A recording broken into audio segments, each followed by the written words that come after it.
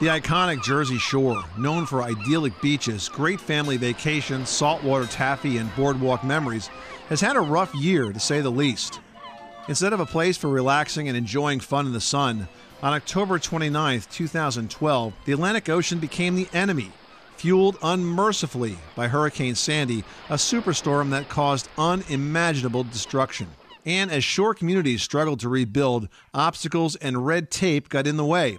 But summer came and New Jersey Governor Christie declared that the shore was open for business. People showed up in droves to show support, both in spirit and with their wallets. 1 year later, things are slowly progressing, and a new normal is taking shape for those who call the Jersey Shore home. And while some shore communities are years away from being completely rebuilt, there are signs of new life up and down the shore. But one of those communities also suffered a serious setback that was indirectly caused by Sandy months after the water receded.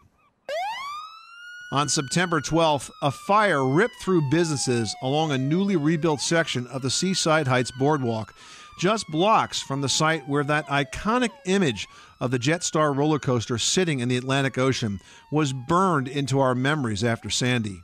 6 full blocks of newly rebuilt oceanfront boardwalk and businesses were charred beyond recognition in a horrific blaze that investigators later revealed was caused by electrical wiring exposed to Sandy salt water. It was a 1-2 punch for Seaside, but the community vows to rebuild yet again. It's a sad scenario that begs the question, should we be building so close to the ocean in the first place? Sarah Monzone is a series producer for This Old House, and her take is that it's probably too late to go backwards, but going forward, there's certainly a lot to consider.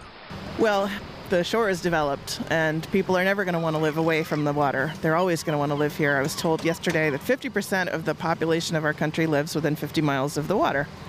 And that's the way it's always been. It's just that 50% now represents a heck of a lot more people. So we have to think about building smart and sustainably, and not just building willy-nilly, and not just building thinking it's only got to last a few years. It's a waste of money any other way than to build smart. And that's what we're trying to do. This Old House is trying to help. This past summer, the program filmed their 34th season right here at the Jersey Shore, telling the stories of 3 victims as they rebuilt their storm-damaged homes and educating millions of viewers that, as Governor Christie likes to say, it's possible to be stronger than the storm. The homes featured were built to stand up to future storms, and the architectural design, engineering, and technology highlighted on the program provided inspiration and insight to those who have yet been able to start rebuilding their own homes. It's our job to provide best practices. The guys on this show have been doing it for, a third of a century, and they really know what they're talking about. We're trying to remain as impartial and as neutral as we can, tell the story as it's happening without injecting our coulda, shoulda, wouldas, and that's our goal. For some shore communities, it's private oceanfront property that needs to be protected, and a group of homeowners in Bayhead are doing just that. Without federal or state aid, they're using their own funds. They brought large boulders in from Pennsylvania and hired a crew to create a revetment system they hope will prevent the sea from breaching their homes in the future. This Old House master carpenter Norm Abram was on hand during the project and explains how it works. Well, revetment is a way that you can sort of minimize the damage from huge seas. And a lot of people think seawalls are the solution, but seawalls don't work because they get undermined and then they collapse. A revetment is kind of a clever solution. What they do is they dig down to a particular depth, usually related to the tide, and then they put in a fabric liner, and then they bring in this case, they had to bring them from Pennsylvania, big, huge boulders, and they're put together like a puzzle, and they have to be very carefully placed. And the total of the wall in the one I was looking at, I believe, was going to be about 23 feet high. And the front side that faces the ocean is a very low slope, a very low angle, rather than a vertical wall. And then they cover the whole thing with sand. And what happens is when a storm comes through and those big waves are crashing, I mean, we were told they had 30-foot waves coming through here. What it does is instead of that wave crashing into a wall, when it hits this slope, it slows it down so that it takes the energy out of the wave as it's approaching the shore.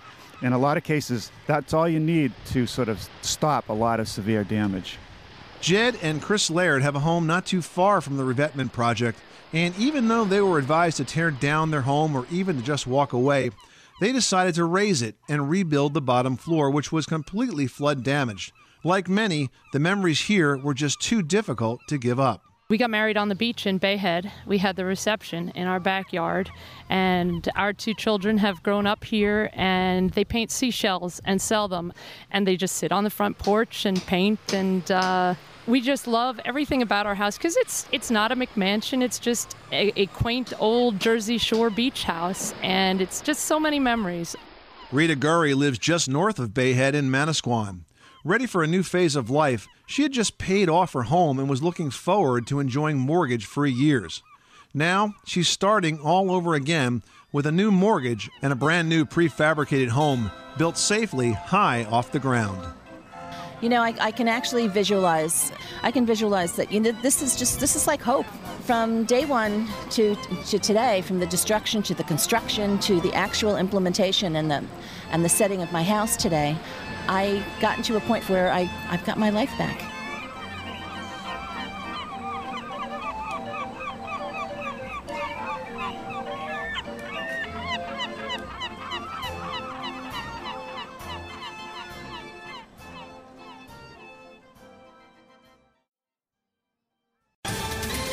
Ohio, ready for some quick mental health facts?